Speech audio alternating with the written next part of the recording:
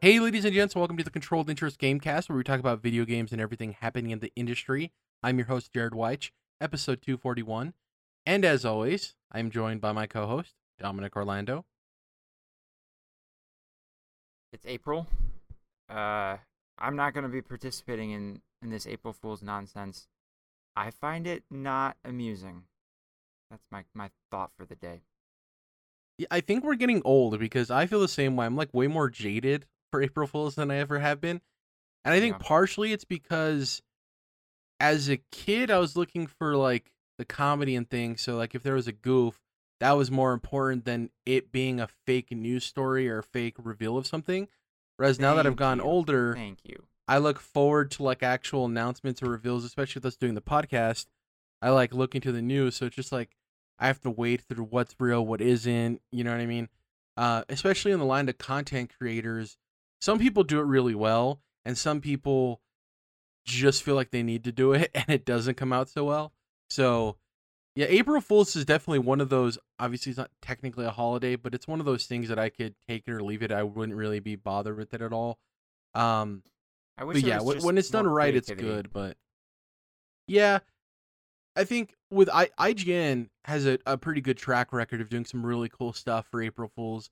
Hasn't really been that way for a couple of years, but like in the early to mid 2010s, they were killing it with a lot of their fake video game trailers for live action stuff. Um, so yeah, I'm with you. April Fools, it's all right, but we're gonna be these old men sitting on the stoop, wagging our finger at these kids. Get off So it our is what it lawn. is. Yeah, get off our lawn. Uh, we got some really cool news, got some bummer news, and we got some man news. We got a nice mix of everything. Some ups, some downs, and some whelms, I guess. So first up, there was this really cool viral video that came out of this channel over at YouTube called 64 Bits. They have a history of like demaking games and kind of doing them in retro styles.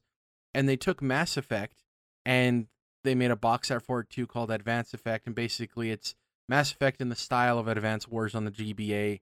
And I thought it looked incredible. And it's one of those things where sometimes you see concepts and you're like, oh, this is neat. Kind of like the demake of Bloodborne, right? Where it was a Yeah. PS1 version of Bloodborne, which is cool. The problem for me with that is that it's cool aesthetically, but I don't know if I'd actually want to play a From Software game on a PS1, right? That No doesn't seem like chance. the optimal experience. But Yeah. this, on the other hand, changes the gameplay and shows you that they can deliver the same narrative. And it looks cool. It looks like something I'd want to play. It doesn't seem like it'd take away from the original Mass Effect trilogy because it's not trying to be the same thing in terms of like a project that demakes something that already exists. I thought it looked really cool. Obviously, I'm a huge Mass Effect fan. You checked it out right before we started recording. What did you think of it? Yeah, I thought the same thing. Like, not only is the novelty of it cool and it looks great, but I could theoretically see myself, yeah, like playing this. You're not losing much in the way of valuable gameplay elements. I mean, it would be a different type of gameplay, but it's still like could pass as a style today. Whereas, yeah, no one is going back and wanting to play a 3D action RPG like Bloodborne with like a D-pad and in those clunky PS1 graphics. Like, that's a cool novelty, but you wouldn't actually want to play it. That'd be going backwards the worst And kind of way.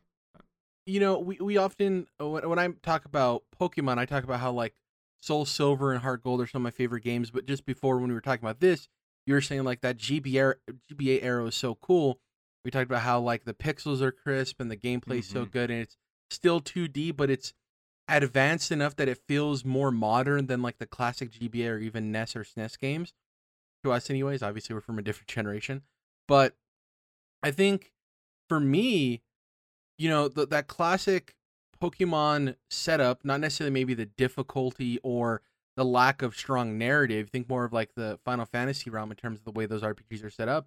I think we have a niche here that isn't being filled where I was thinking about this when you were talking about your interpretations of this remake, and even like a Dragon Age would be cool in the Oh yeah. GBA style, or that Pokemon RPG style, like I said with Fire Red and Leaf Green on the GBA. I think that's a really cool thing, and it'd be dope. This would probably never happen unless it's like an indie studio, but if BioWare put together a small team that basically made games in the world of Dragon Age or Mass Effect, and maybe they're not tied to the main story, but in this style, I think that'd be really cool, and it offers something different. And I guess the closest thing to this that we're going to be getting soon is probably Sea of Stars, right? That RPG that everyone's waiting for from the developers of The Messenger. So I can't wait for that. And yeah, it was a really cool thing that came up. If you want to check out the full video, it's on Twitter. If you just search up Mass Effect Demake, it'll come up. But also on YouTube, the channel is 64 bits. They have a purple avatar image, and yeah, really cool video. Definitely a recommend to check it out. One of those videos that I saved that I'm going to go back and look at ever so often, Dominic, because it's so cool. A dream that'll probably never be reality. But a dream that did become reality is that, Heart Machine developed this game called Hyper Light Drifter. People absolutely loved it. It was a 2D action role-playing game, originally released in 2016. It's a game I still haven't gotten to yet. I always get Hyper Light Drifter mixed up with, what's the 2D roguelike that has kind of the same color aesthetic? Dead Cells? Dead Cells. I always get those two confused because aesthetically they are very similar with their marketing images, like the orange and the neon colors. So I kind of get them. Obviously, with Hyper Light Drifter, it's more purple and light blue. But anyways, they have announced a not sequel, called Hyper Light Breaker, which is dope. So it might just be a sequel in name alone, because they haven't clarified if it actually is a sequel to the original game in terms of narrative. But what we do know is that it's coming in 2023. It's a massive, fully 3D world with online co-op, so they're switching from 2D to 3D. There was some short alpha gameplay shown and also a lot of concept art. As somebody who's not familiar with Hyper Light Drifter, I really have nothing else to say except it looks dope, and the switch from 2D to 3D is always exciting in franchises. You seem to have a little bit of a touchstone with Hyper Light Drifter, Dom. What do you expect from this sequel? What do you want from the sequel? What's going on there? So I only saw the announcement trailer, and it was just a short cinematic. I didn't know that there was also alpha gameplay out there, and I also didn't know that it was going to be 3D. So that's surprising. And so I'm a little nervous. About that. I absolutely adored the first game, Hyper Light Drifter, which was, like a top-down 2D kind of thing. But I really want to quickly interject. Remember, this isn't going to be the studio's first 3D game because they did Solar Ash, right? So they did Hyper Light Drifter, then they did Solar Ash, which was kind of, in my opinion, it seems like the experiment for this, right? To jump into this. But sorry, go ahead. Yeah, no, I was going to mention that too because I watched, read some reviews for Solar Ash and watched some gameplay, and it just seemed like, I don't know, like you said, like they were just trying something out, maybe proof of concept for a 3D game. That might be really insulting. I don't know, but that's kind of what my impression was. So I kind of skipped over it. But seeing that a more proper sequel for Drifter is coming out, again, still a tad nervous that we're moving to 3D, but equally excited about what that could look like too. Probably the highest point in the first game, other than the combat, was you have a good dash button, pretty difficult, but the highest point was the music and the art style too. You can tell by looking at it, but it was mostly the music was super cool. Like, and there's a lot of games that do the kind of synth-esque music, but this, I don't know how to describe it. You should kind of just check it out yourself. But the music in the first game was just so good and so creative and cool. I'm really excited. So no matter what, I don't think they'll be able to screw that up, even if the 3D elements of this sequel aren't great. I'm really excited to see more, I guess see that art style translated into 3D and then more of that music, which I guess I can just look up that alpha gameplay right now and get a better idea. So the cinematic trailer was really cool as well. And they didn't have a release date, but I think it said spring next year, right? From what I saw, it just said 2023, but it could have been more specific and been spring. Spring 2023 is a date attached to something we'll talk about later. But in terms of for Hyper Light Breaker, I don't know. Maybe it is. I remember a couple of weeks ago, I only had the year, and then you saw something that was more specific, so maybe that's the case. With Solar Ash being an experiment, obviously maybe that wasn't the sole intention, but there's no doubt that they saw all of the feedback for that game, the constructive criticism, and they probably are implementing it in this. And you know, it's hard for me to detach the idea that they do Hyper Light Drifter, then they do a 3D game that's very much in the same realm as Hyper Light Drifter, but moved to 3D, and then they do a sequel, not sequel, to Hyper Light Drifter, and Solar Ash wasn't purposefully put in the middle of those two things. You know what I mean? Because you see the natural progression there of the development. So we'll see what happens. Hopefully they learn. Shout out to Andy Cortez of Kind of Funny. Seems like the world's #1 Hyper Light Drifter fan. Yeah, I can't get enough. Next up, some big news that we kind of maybe saw coming. E3 is canceled and Summer Game Fest lives. This is a story in 4 parts, and you'll understand why I wrote it like that. Number 1, the ESA announced that E3 Digital 2022 was officially canceled, clarifying that they hope to make E3 2023 the best physical/digital event it can be. We'll touch on that later. Number 2, Jeff Grubb then tweets, "The vibe check I was getting is that everyone is going with Keighley instead because he's actually competent. If you've been following the ESA at any point in the last couple of years, it's been very clear that they don't know what they're doing and they have a tough time with E3 in general, and it's kind of all culminated to all of this stuff." So Jeff Grubb saying that everyone kind of chose Keighley over them is kind of rough for E3, and it's going to be interesting to see how his event stacks up this year and is different from what we had last year. Number 3, Jeff Keighley then tweets after the ESA announced that it's being delayed. He just tweeted out a winking emoji, just like, I see what happened there, ESA, you suck. Because there's also very known and public beef between the ESA and Jeff Keighley, and it's kind of how he separated himself from them and split off and started doing his own thing. And if there's anybody who kind of gets what people want to see in a video game show, it's Jeff Keighley. Obviously, look at the Game Awards, Opening Night Live, all of that stuff. And then lastly, Jeff Keighley then tweeted, "Excited to share that Summer Games Fest will return this June with a slate of events. We'll be producing another kickoff live show with announcements, news, and first looks. Much more to share in the coming weeks, along with some very cool new elements for 2022. So the thing I wanted to touch on first is, do you honestly think there's a reality in which E3 returns next year at all, let alone a physical event? Yeah, absolutely. I think it will for sure. The scale of it or the scope of it, it's gonna be smaller. Certainly, I don't know if it's ever gonna be what it was before, right? But I think there's enough room for a lot of different events, and even if Summer Game Fest or whatever Keighley wants to do and call it ends up kind of maybe being the primary replacement of what we used to know as E3, like that big kind of core summer, week of announcements and trailers and all that kind of stuff.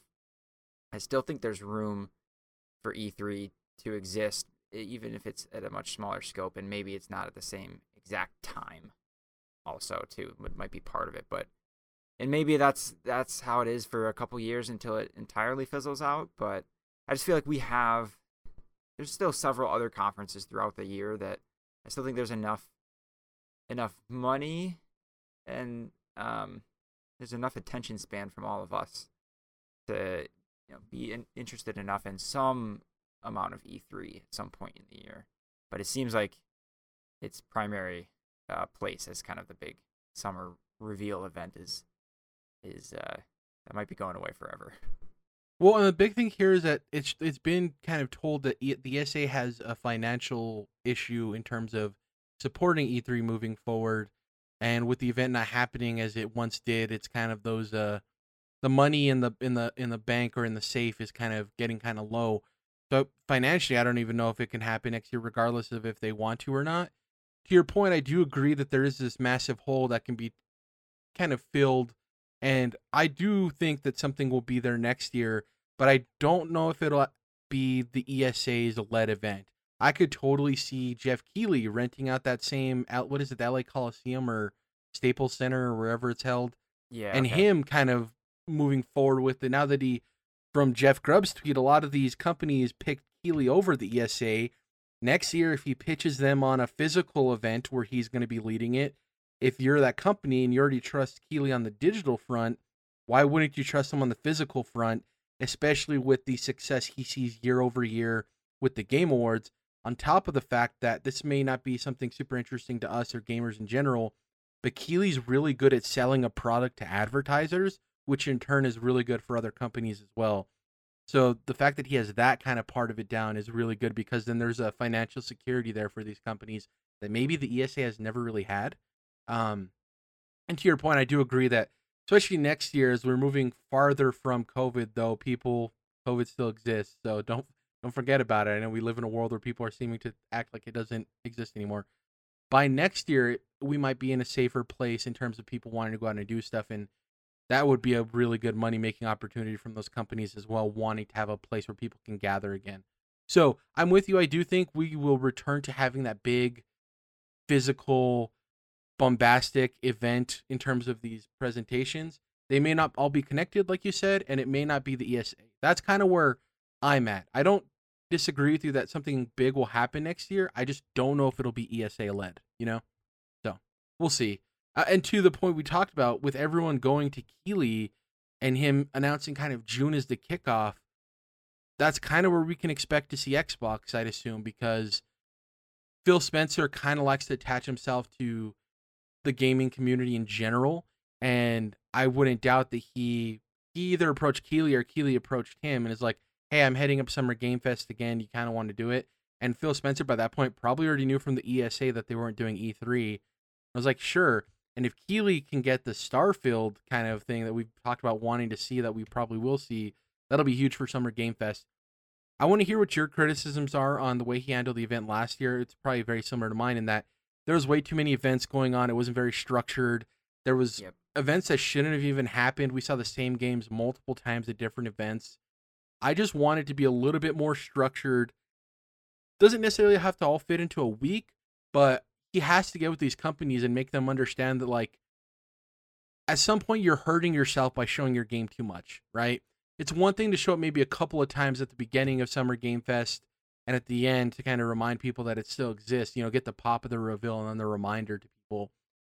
But when you're showing your game 4, 5, 6 times, it kind of just becomes white noise at that point, and people are like, I'm tired of seeing this game. Regardless of how cool they were initially interested in it, it just, the fatigue wears on people, right?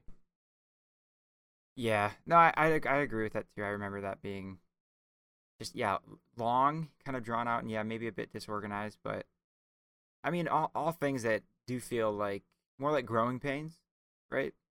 Exactly. Especially with how things seem to be progressing now for Geoff. I imagine that he'll start to get a lot of that sorted out, and things will get optimized, that sort of stuff.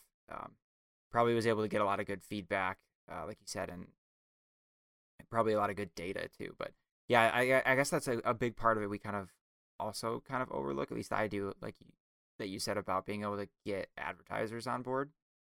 That's a huge part of it, right? Even though, I mean, I always get stuck specifically on the Game Awards, and like every award show is just so chock full of commercials and ads that be a bit nauseating for myself. But like your point still stands.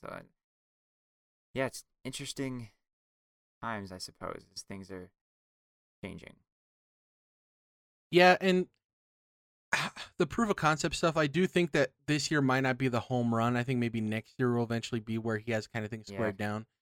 And the cool thing to think about is, Jeff got Reggie, Phil, and man, I'm forgetting his name. Sean Layden, on stage all together during the Game Awards one year before Sean Layden was unceremoniously removed, and we still don't got the full story on that. And obviously Reggie retired. It'd be really cool if we go back to seeing something major from Nintendo, something major from Microsoft and Xbox, and something major from Sony PlayStation, all within the same 2-week time frame ish. That'd be really cool.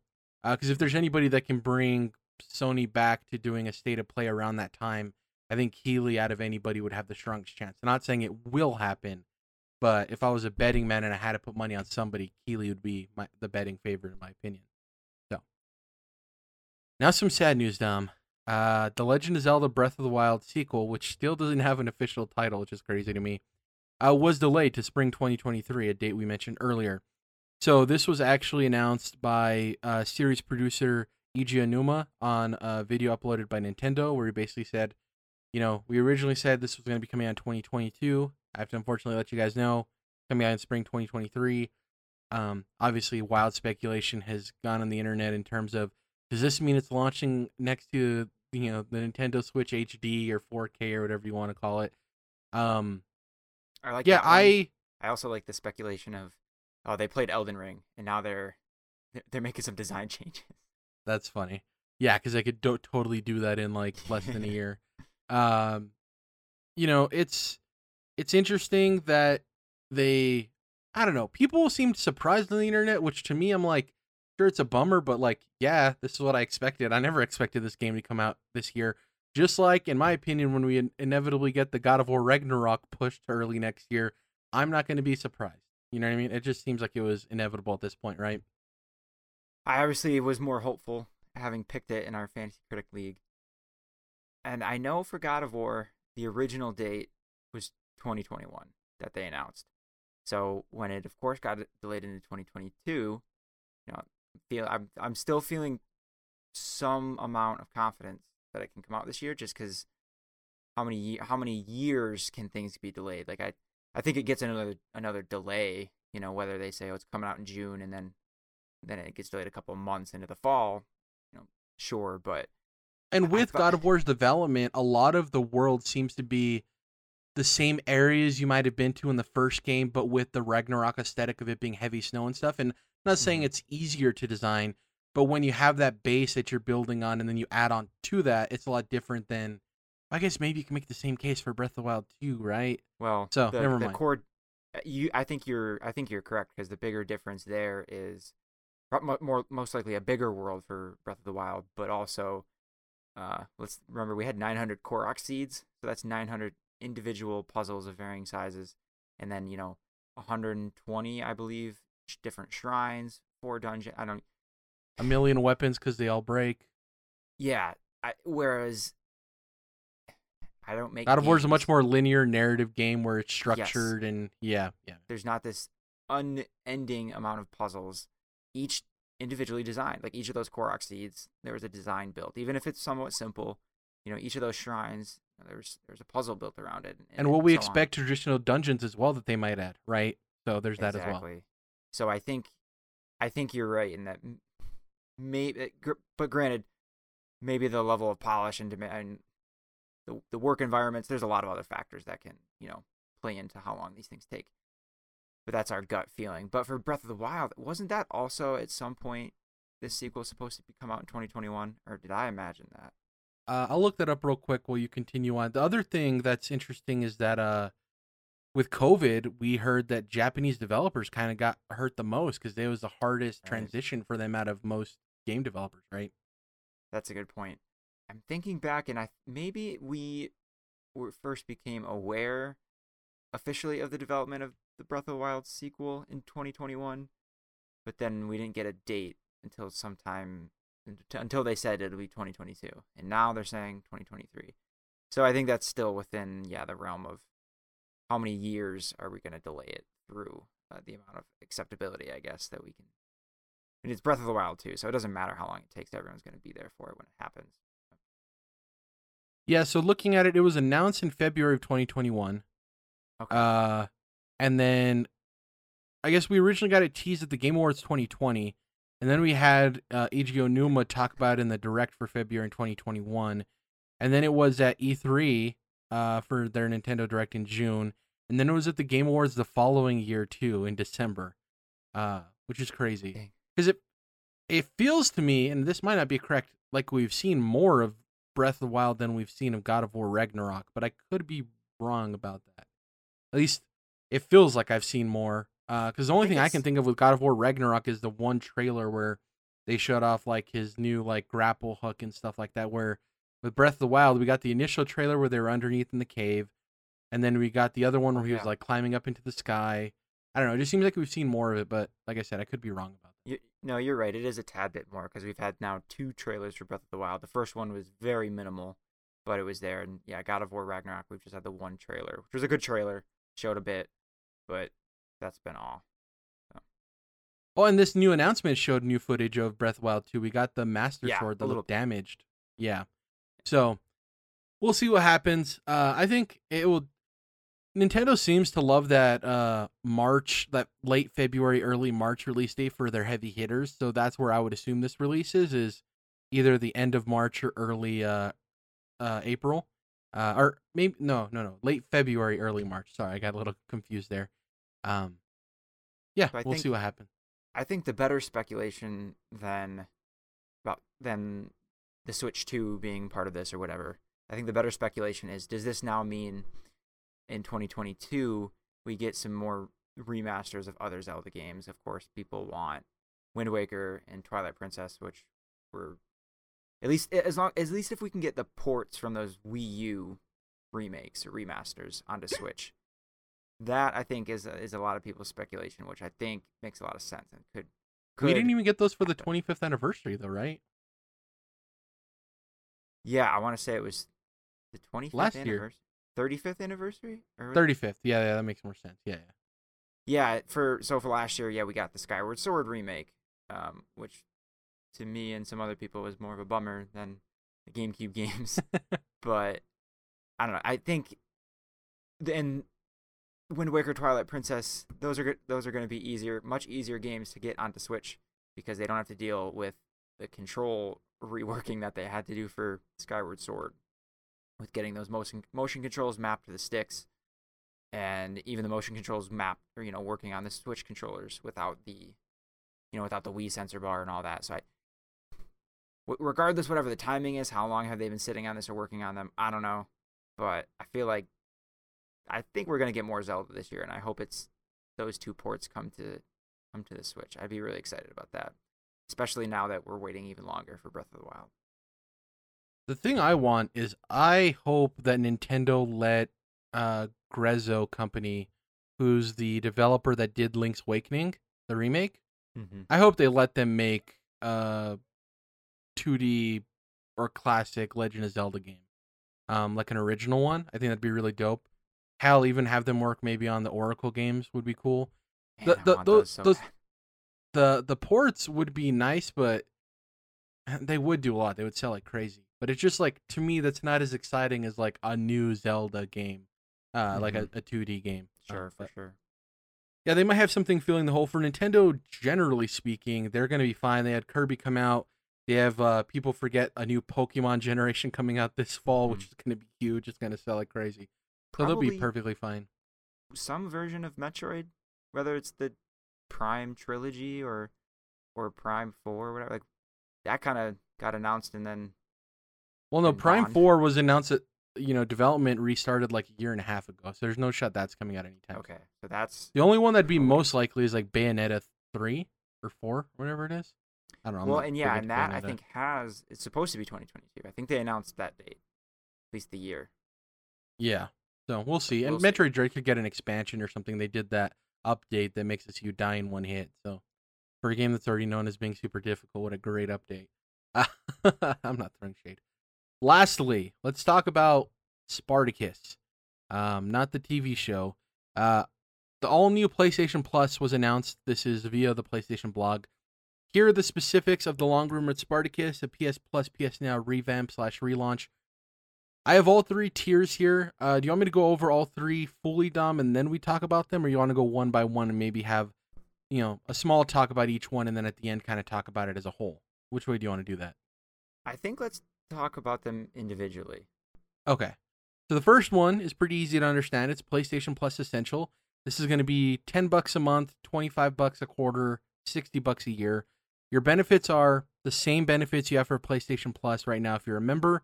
And there are no changes for existing PlayStation Plus members in this tier. So this is basically, if you already have PlayStation Plus, it's the same thing you're getting, no changes. I don't know if there's much to add there, Dom. It's like, okay. That's all right. What we already know. Yeah. Yeah. Next up, this is the middle tier. The meat in your sandwich as PlayStation Plus Extra, which is $15 a month and $100 a year. So pretty big jump in terms of yearly price, but monthly it's only a $5 jump there. The benefits, you get all the benefits of the Essential tier, which is basically what PlayStation Plus is right now. But then you also get a catalog of up to 400 of the most enjoyable, this is their words on mine, 400 of the most enjoyable PS4 and PS5 games including blockbuster hits from our PlayStation Studios catalog and third-party partners. Games in the extra tier are downloadable for play. It seems to me, reading this is their PlayStation Now catalog, just put into PlayStation Plus, right? Is what I'd assume. Yeah. And so they did specify later on that this includes Spider-Man, Miles Morales, God of War, and some of those titles. So like the big hitter, first party games, granted only the ones that are at least a year old or more, right? Or maybe more like 2 years old at least. So the part that wasn't clear to me though was the current PlayStation Now situation was those games came to that service, but only for like 4 months. They rotate or so. out. Yeah. They rotated in and out. So I'll be curious. I would hope, and for that price, I would hope to God that those titles come in and stay in, and that's end of story. I would assume that should be the case, but who knows? Assuming with PlayStation is tough because as we'll get into it the next year, it seems like a lot of it is bare minimum in terms of what they're providing. So I don't know if they'd go the extra extent there and be like, no, actually, now we're removing the rotation in and rotation out, because I think that's the marketing tempo they have when you're not launching your new games into the service. The way you have those marketing pushes throughout the year is, oh, this collection of PS exclusives that are bangers are coming in. You know what I mean? It's kind of like a marketing window for them. So I don't know if they'd actually get rid of that, but who knows? We'll see. And the last tier, the big boy, the beef boy, PlayStation Plus Premium. This is $18 a month, more expensive than the highest monthly charge for Game Pass, which is an important note to make because we're going to obviously compare the two. And for a year, it's $120. So the benefits are, you get the benefits of the last two tiers, which is PlayStation Plus as you know it, and then the catalog of 400 PS4 and PS5 games that we just talked about. Then this is where it gets a little spicy. It has up to 340 additional games, including PS3 games available via cloud streaming, which is, we'll get to that. A catalog of beloved classic games available in both streaming and download options from the original PlayStation, PS2, and PSP generations. Next, offers cloud streaming access for original PlayStation, PS2, PSP, and PS4 games offered in the extra and premium tiers in markets where PlayStation Now is currently available. That's something to take note of, is it's only where PlayStation Now is currently available. And customers can stream games using PS4 and PS5 consoles and PC. So that's kind of interesting because people who don't maybe have a PS5 yet can stream through their PS4 possibly these PS5 games that they can't play. And if your internet is good enough and a better quality than your PS4 can now. Time-limited game trials will also be available and offered in the tier, so customers can try select games before they buy. Now, was it clarified with these game trials if your progress is goes to the full purchase of the game? I didn't see anything about that. I think when we talked about this when it was rumored, I still would assume that's the case, especially because it is the game. I assume you'd be downloading the game itself, and it's more of a system type of limitation that cuts you off at a certain time or part. But again, like you said before, you shouldn't really assume, especially with PlayStation. So if I was in charge of making these tiers, I would have put the time limited game trials either at the first tier or the middle tier. It's very odd to me that it'd be the most expensive tier. And the reason I think they did that is because they needed to add what seemed to be additional value to this, because when you go back to it, you can't download the PS3 games, which is kind of ridiculous. Mm-hmm. On top of the fact that and by the way, this is all being implemented in June, which we didn't say at the top. It's all cool and well to say there's going to be a catalog of classics, but you couldn't even give out, you couldn't say such as, and then list some games. It's so weird to be vague about that, because the fan hopes that it's banger after banger of the games people want to play. But the reality of the situation is it could possibly not even be that. And obviously I don't have a huge experience with PlayStation Now and stuff, but from what people who are familiar with it say, a lot of the times the games that are available from those generations aren't the ones you want.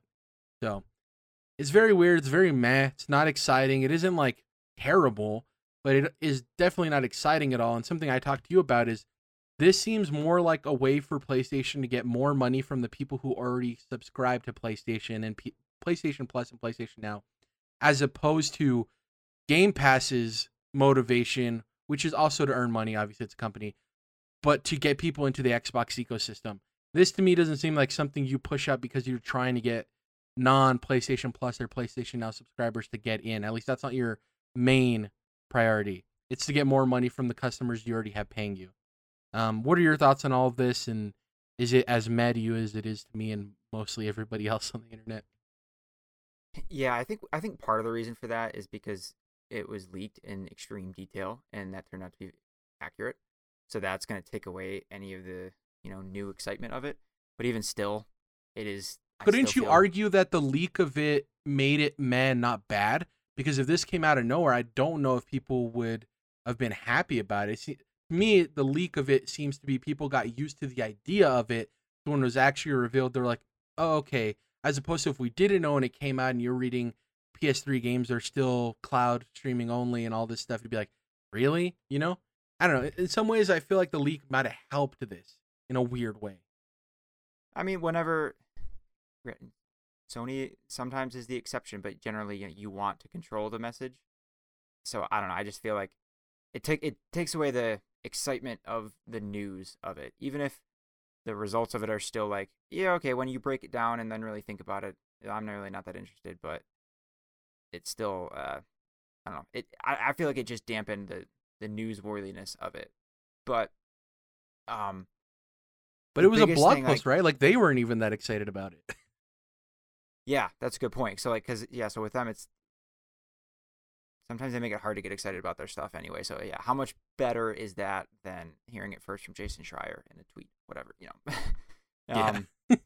But nonetheless, I think even still, no matter, even if it was like the fanciest, coolest video that explained it, it's still, when you like sit down and break it down, it's meh. First of all, because what's new here that we, not price wise or subscription wise, but what's like a new feature that we are getting that didn't exist before?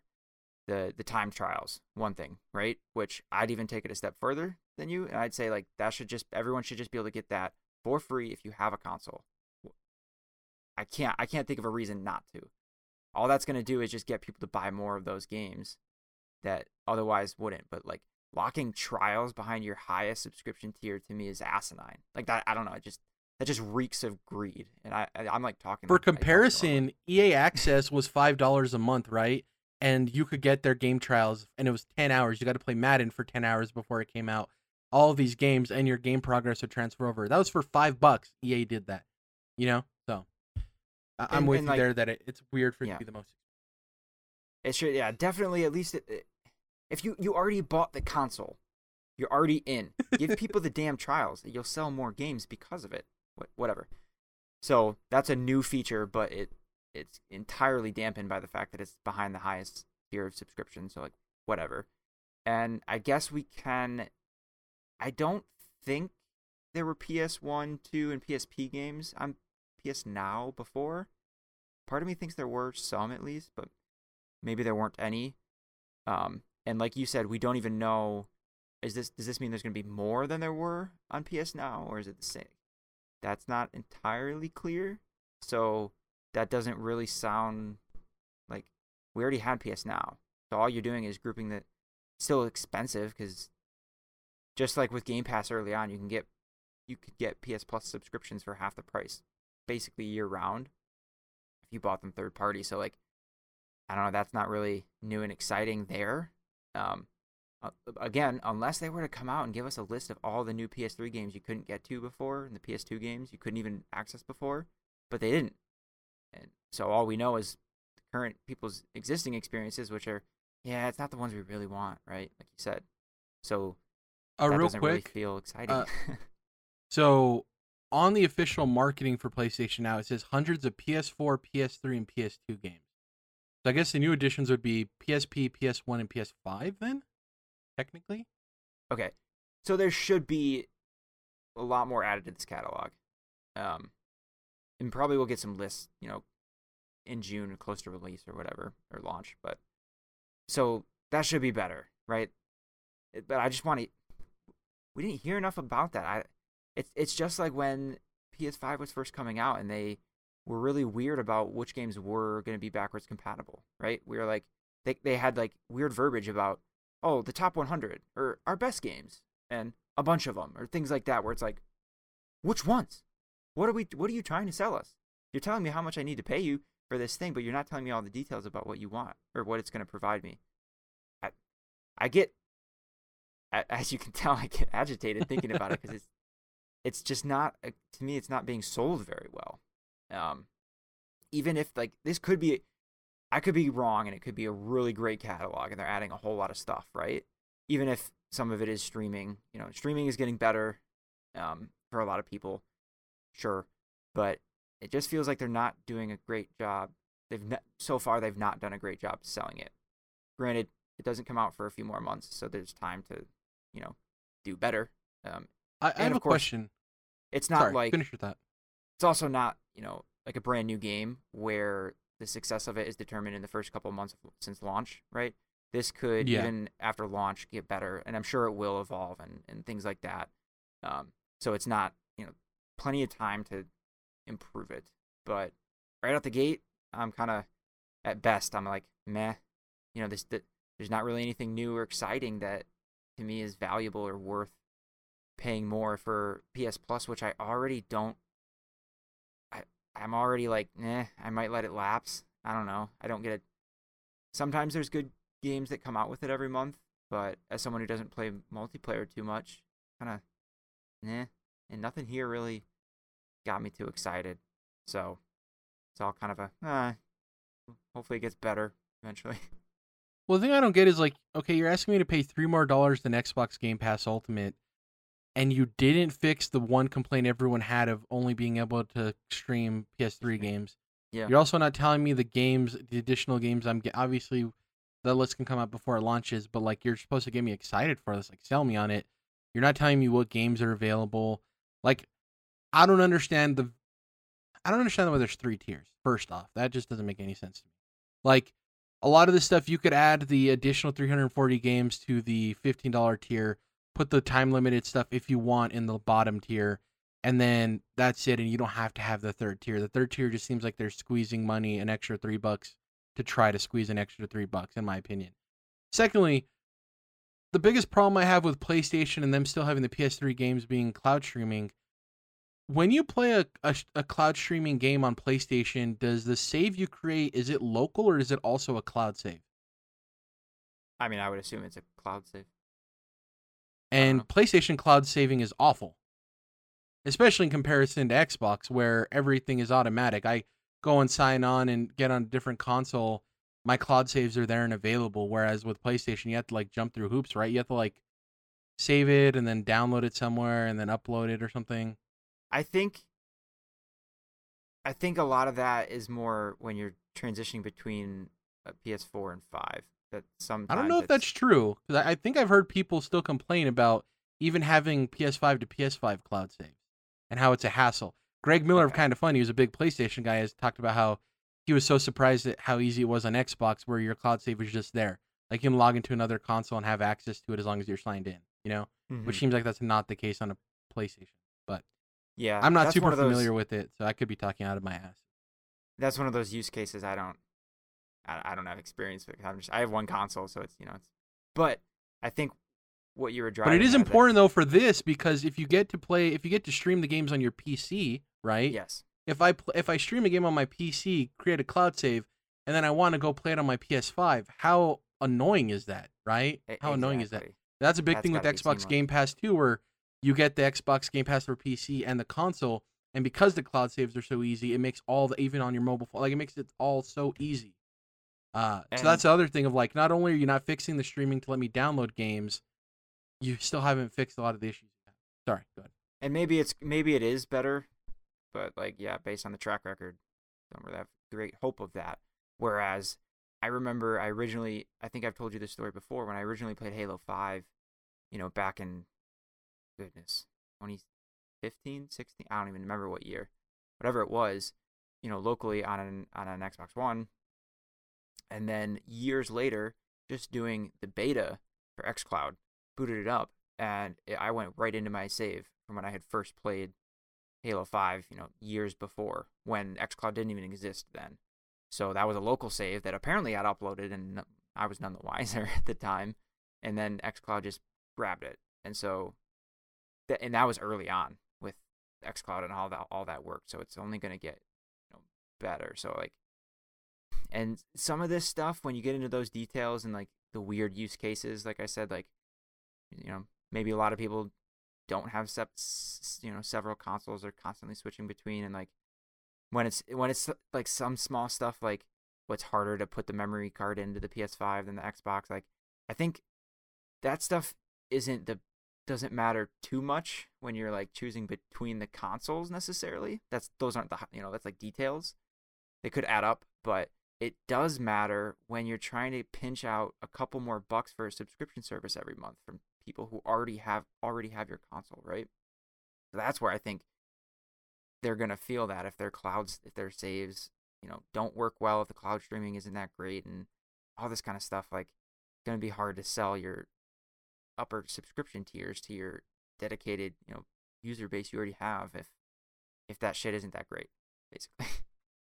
And we know it's not going to get better overnight. Like stuff that Xbox has done, like backwards compatibility, wasn't great the day it launched, but it launched. And I think that's the biggest thing is like, I don't expect PlayStation to make these changes and then be firing on all cylinders day one, but at least make an effort to like start that process to some extent. You know what I mean? Like make that public to some extent, because I think it's easier for people to digest this type of stuff if they see that you're working towards a better tomorrow than when it feels like you're just stagnant and trying to take as much money as you can with as little effort as possible. I think that's the thing there. But yeah, overall, pretty meh. That was a big part of Xbox's message when they first started, when they first announced, we're getting backwards compatible games on Xbox One, right? And here's a bunch we've already got ready to go, and we're working on more. And it's a process. It takes some investment time, and we're working on more. And then it was every couple of months, lo and behold, they'd announce some more, right? So like you said, they did a great job of, even when it was earlier on, of showing or telling and showing like it's going to keep getting better, you guys. This is our vision. But that just inspires more confidence than we've gotten from PlayStation, I think. Yeah.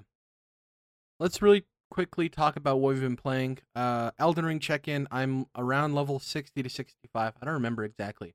Somewhere between 60 and 65. About 40-ish hours in. I'm currently exploring the Atlas Plateau, so up in the north of the map. You got it. Okay. So that's the thing is, I don't know if that's the next area I'm supposed to be in or not, because like some of the enemies are pretty tough and some of them are not. It's not clear if it wants me to go east of Limgrave and go to like the Red Sand area. So that's like one thing. It's not a problem with Elden Ring. It's just trying to figure out where I'm quote unquote supposed to be, right? Mm-hmm. I don't really want to talk much else about that there.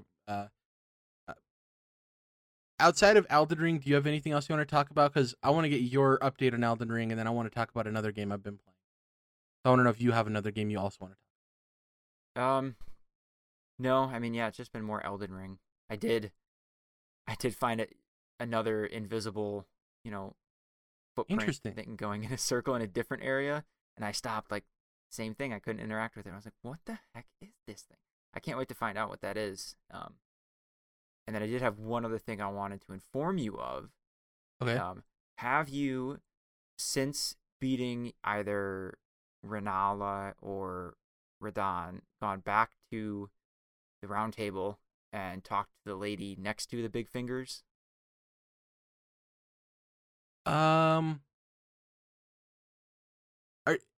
remember talking to her, and it unlocked like an outfit thing where I can buy outfits of bosses. Yeah. But is that what you're talking about? No.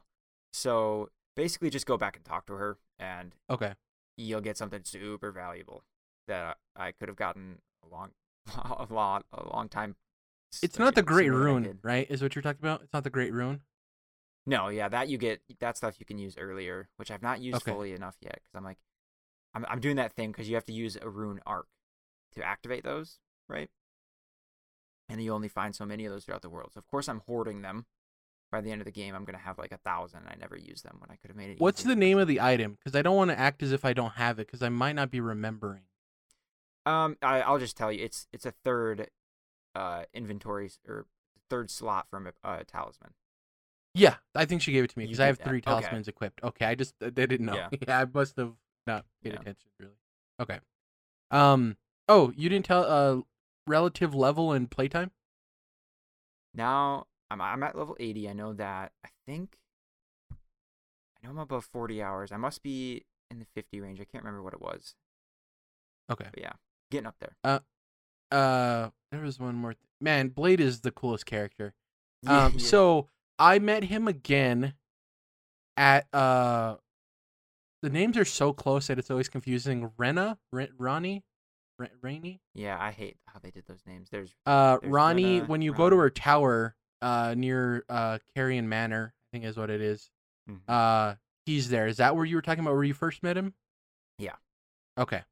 So I'd be interested to see his dialogue because for me, he's like, "Nice to see you again." Same for you. He was like, "Nice to meet you" for the first time, essentially. Yeah. The thing I found out is that, and we're past this point in his quest line, so it doesn't matter to either of us. You know, I told you meet him at those ruins next to that big bear, and he asks you about this guy named like Dearest Steel or whatever. Apparently, Mhm. that dude is located near the Evergoal in Southeast Limgrave. The wolf blood loss guy that you fight at that Evergoal. Apparently, Yeah. he's located near that area. But I guess if you either progress the quest line for Ronnie or you kill the Evergoal guy before you meet Blade, it kind of like mixes all of that up. I lit all the bonfires too. I don't want to spoil it for people listening, but I lit all the bonfires in Steelfur River. That Mhm. was a really cool fight. I remember Yeah. seeing that in the trailer too. One of the more beautiful bosses in terms of From Software design. Really cool. Yeah, that one stuck out to me. The fight itself wasn't too. It was it was fun. It was fine, but like it was more like the atmosphere and the music during it. I don't know, for some reason I Yeah. was like, this is really cool. This feels nice. Well, in the juxtaposition of such an ethereal looking boss and such a horrid, disgusting arena was really cool too. I think it lends to the vibrancy of that boss's design because you're in like a dark cave too, which is cool. That's it for Elden Ring. The last thing I want to talk about is, have you heard of Koromon? No. What would the name lead you to suggest this game is relative to in terms of other video game properties? Well, Pokemon. Yeah, so this is an unabashedly clone copy of Pokemon that released on Switch, PC. I have it on Steam. And it basically is a GBA classic style Pokemon game with all of their original own monsters, and a lot of crossover with Pokemon in terms of type, battle systems, all of that stuff. But it adds a lot of the quality of life stuff Pokemon fans have wanted that Game Freak has kind of not really added to the game. Like for instance, I don't know if you remember this, Dom, but say you have 6 Pokemon in your party already, right? And you catch a Pokemon. What happens to that Pokemon? It gets sent back to the box, right? And then you'd have to go back to the Pokemon Center, get on the computer, and pull it out. One of the neat little quality of life with this is whenever you catch a Pokemon, it asks you, do you want to send it to the box or do you want to swap it out? And you could pick one of the people in your party to swap out. It'll send that Pokemon to the box or Koromon, and then it'll put the new one you just caught in your party. Okay. Another Yeah, that's neat nicer. thing, say the Koromon you want to send back to the box has an item on it. If you catch a Pokemon and then you want to do the swap, I keep saying Pokemon, Koromon, you might be worried like, oh, but I don't want to send him back because he has an item on him, and I don't want to have to go back to the box, take the item from him, and then put it on another monster, right? It automatically removes that item from them when it puts him in the box and puts it back in your inventory. Okay. So it's a That's lot of cooler those then. little small quality of life stuff that like you would just assume would be part of good game design, or like modern game design that they've implemented. So sure, you could say like, oh, they just took what people loved about Pokemon and copied it and gave it its own aesthetic. But there's a lot of stuff that you would have assumed Pokemon would have evolved. You see what I did there? Into Nice. doing with their games that they just kind of didn't. I don't know. It's a really fun time. I'm like 3 hours in. The monster designs are really neat. I'm really interested to see what they turn into. The way the world is set up feels a lot more modern and less barren than the OG Pokemon games. Because like you go into a city and it's like a town, it's like 3 houses and 4 people. It's like, how does this even sustain itself? Doesn't make any sense. Yeah, everything going on is really cool. There's a fast travel system in the game, so whenever you get to a new town, the first one I got to, there was a quest involved where I had to help this scientist find the missing parts that were supposed to ship to his house to get his teleporter up and running. So once you do that, then you have access to the main hub city where you start, and you can fast travel between that and the first city you get to, or the first little town, which is also another quality of life, because in Pokemon games, especially the classic ones, you couldn't fast travel like that until you got access to fly, right? And that was usually 10 to 15 hours into the game when you get that HM. So I'm loving a lot of the quality of life stuff. I'm currently at the point now where I don't know if I just want to stave off, because I know I love the game, and wait for it to eventually get an Xbox port, because they said there is one on the way for PlayStation as well, to get the achievements and just have it there, right? Because I don't have it on Switch, and I'm not really worried about the mobile stuff. Other dope thing, guess how much this game is? $20. $15, which is Okay. crazy. I thought I was So, guessing low. and it's pretty robust for what you'd expect from this type of game, from what I've seen. And I was going in ready to spend $40, Dom, because I'm just like, it's a Pokemon game. I'm gonna spend $40, whatever. I'm gonna get it. Go onto Steam. I think it was like $14.99 or $15.99. I'm like, oh, all right, cool. Insta buy. I'm just like, yep. Yeah. So having a blast with it. Like I said, I think that's the hardest thing with Pokemon like clones is they never nail the monster designs that Pokemon has gotten so good at, where they just make sense and they're interesting and they're cool. One of the Koromon in this game, Dom, is a ground type. I'm gonna do it in Pokemon terms because it's way easier to communicate. It's a ground type Pokemon, right? And do you remember Diglett? How it was like a worm that like popped up out of the ground, but you couldn't really see the bottom of its body. Yeah. So there's and a then it Pokemon becomes like that. Trio. Yeah, there's a Koromon like that, but instead of a worm, it's a wolf, right? So it's a canine that digs up out of the ground. And I spoiled myself. I didn't do this for any of the other ones, but I was so curious to see what this thing turned into. And its final evolution looks like a Bloodborne boss. It's like a giant worm-like wolf coming out of the ground with giant claws on its hands. It looks super cool. And that's one of those things where you wouldn't see that type of design from a Pokemon game because it does venture a little bit too mature, violent, dark, right? Mm-hmm. For better or worse with Pokemon. But yeah, it's I'm having a blast with it. I'll report on it next week. But I started it up. I was like, I'm gonna get my starter Koromon, see what that's like, see what my choices are, and then I'll come back to it later. And I ended up spending like 3.5 hours. And the last thing I want to say is the 3 starter Koromon, Dom, were really hard to choose from. It was an ice type polar bear cub, which looked super adorable. And you're like, what is that? I kind of want to see what the final polar bear evolution is, that right? The middle one was a water type like shark, which there too, I'm like, oh, a final evolution of a shark type Pokemon. We really only have like one of those in Pokemon. So that guy looked really cool. But the one I went with, Dom, and it's actually the type I don't normally choose for Pokemon games, was the fire type. And it's an adorable little turtle. And I want to see what... I'm hoping it's a turtle with like a volcano on its back, like as its shell. I think that'd be super dope. I don't know what it is, but I'm excited to see what it turns into. Yeah, I'm having a blast with it. It's a Pokemon clone, but it does a lot of the things you'd hope Pokemon games would do right. And I think that's why it got its hooks in me, because it's not just copying for nostalgia's sake. It's like, we're going to give you what you miss playing, but also fix the things that you hate about it, you know? So, Which is going to be a good selling point of, yeah, this is a Pokemon game, but we have a lot of quality of life improvements. Like, those can be pointed out, I feel like, easily. And people, like, looking for that gameplay loop, you know, have something. I just put some footage on of it, and yeah, it's very similar, even down to the animation when you start a battle is like that slated thing as the screen covers, like in Pokemon. But yeah, this is interesting. It looks like, yeah, like I was saying, something that all those quality of life features I think can go a long way with getting sales for this thing. well, and speaking of the accessibility options at the beginning of the game before you even start it, there you can turn on auto sprint. There's difficulty sliders for it. Are you familiar with Nuzlocke in Pokemon? Have you ever heard that term? No.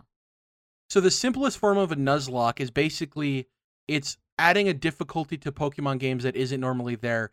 And the baseline of it is that if your Pokemon faints in battle, quote unquote, dies, it's gone forever. It's like it actually died, and you have to put it in the box, and you can't use it anymore. And there's also additional rules where like you can only catch the first Pokemon you see in each new route, yada yada yada.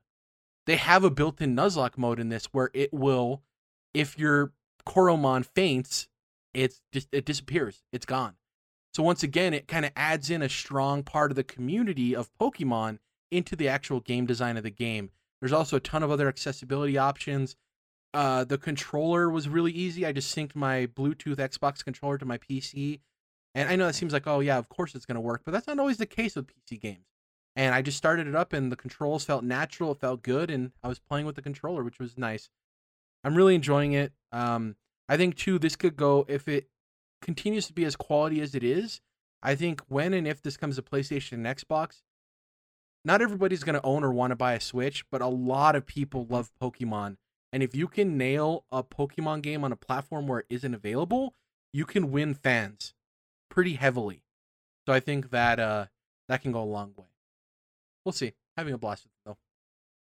That's pretty cool. I've been surprised with as much time as I've put into Elden Ring that so for example, I was recently feeling like I'm not quite sure where to go next. I feel like you can always find little things throughout the world that you missed, right?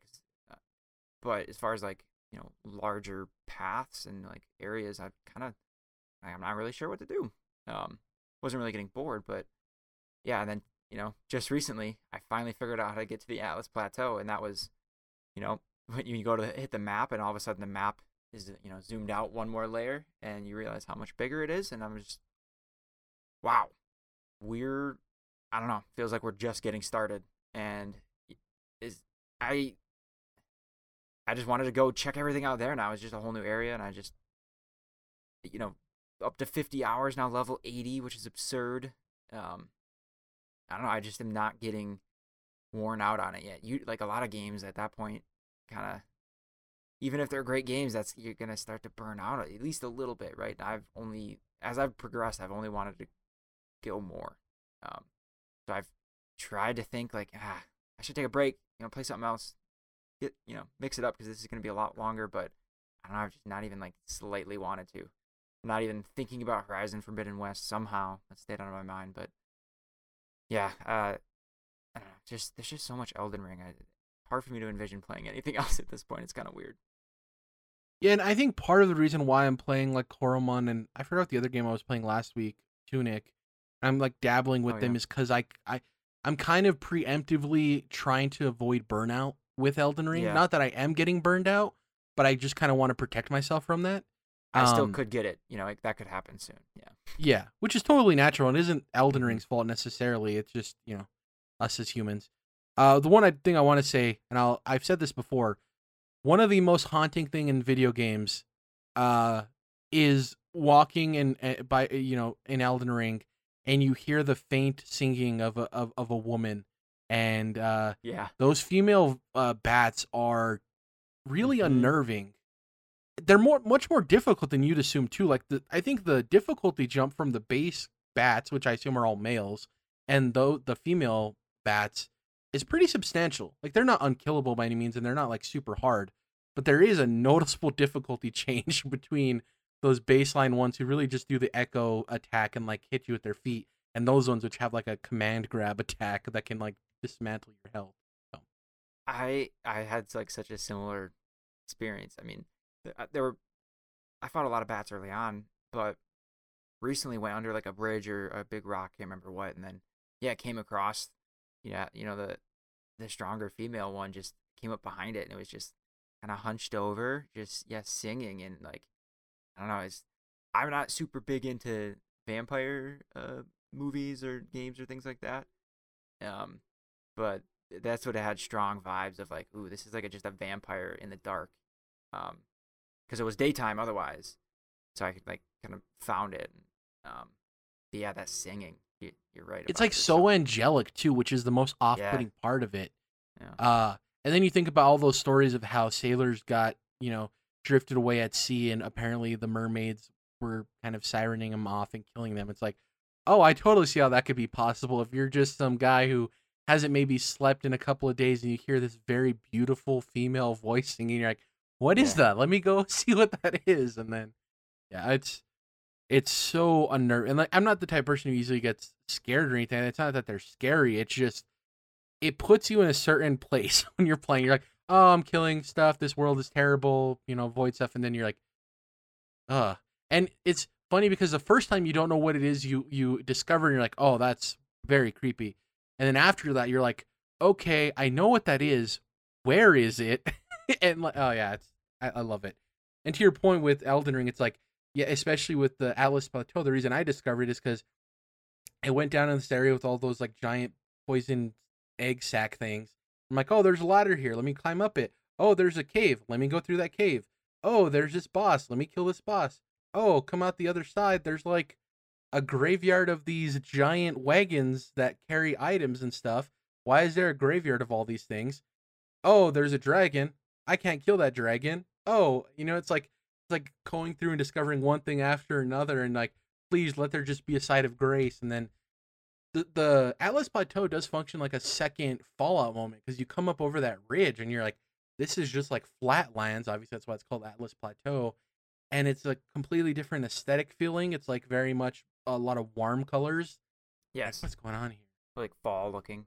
But yeah. And then the game does and they've done this before, but and the other From games, but this one especially, like, so right before you take the lift to the Atlas Plateau, there's one of those phantoms that you can talk to.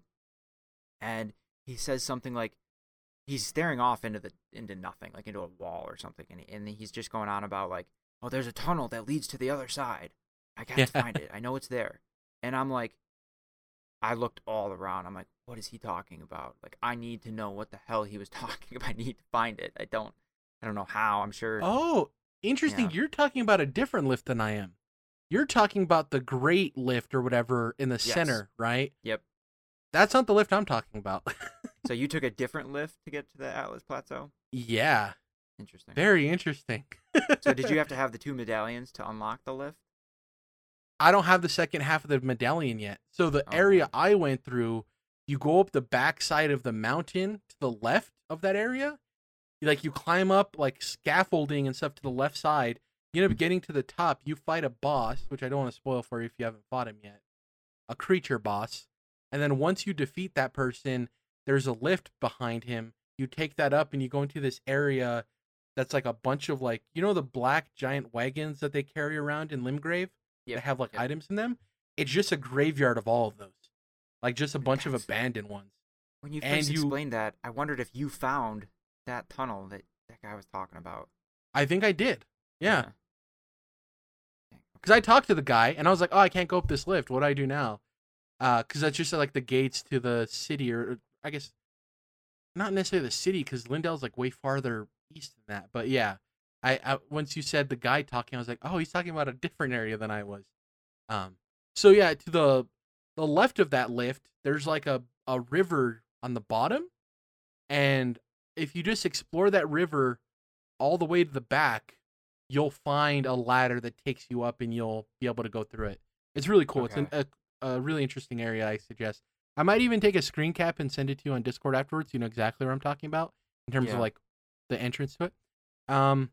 That's our Elden Ring talk for this week. Can't wait to talk about Coromon 2 if I end up playing more of it, or if I hop back into Tunic. That's pretty much it for this week's episode. Thank you guys for listening. If you can, please head on over to Spotify or any other podcast service you listen to. Search Controlled Interest will pop right up. Follow us. It definitely helps. Leave a review on Spotify or any of those other services. That also helps. On YouTube, Search Controlled Interest will pop right up. Subscribe. If you never miss the podcast, like the videos if you like him, dislike him if you dislike him as well. It all helps us grow. Hopefully you like them. Hopefully you're hitting the like button. Comment and let us know if you're playing Elden Ring, what is the neatest thing you've run into so far, and if not, are you looking forward to E3 in 2023? Other than that, on Twitter, you can find us collectively at CTRLINT. It's Controlled Interest abbreviated. You can follow Dom individually at ObiDomKenobi. The O in Obi is the number 0, not the letter O. And I am at Jared Wyche, JerradWyche. And yeah, that's pretty much it for this week. We'll catch you guys then.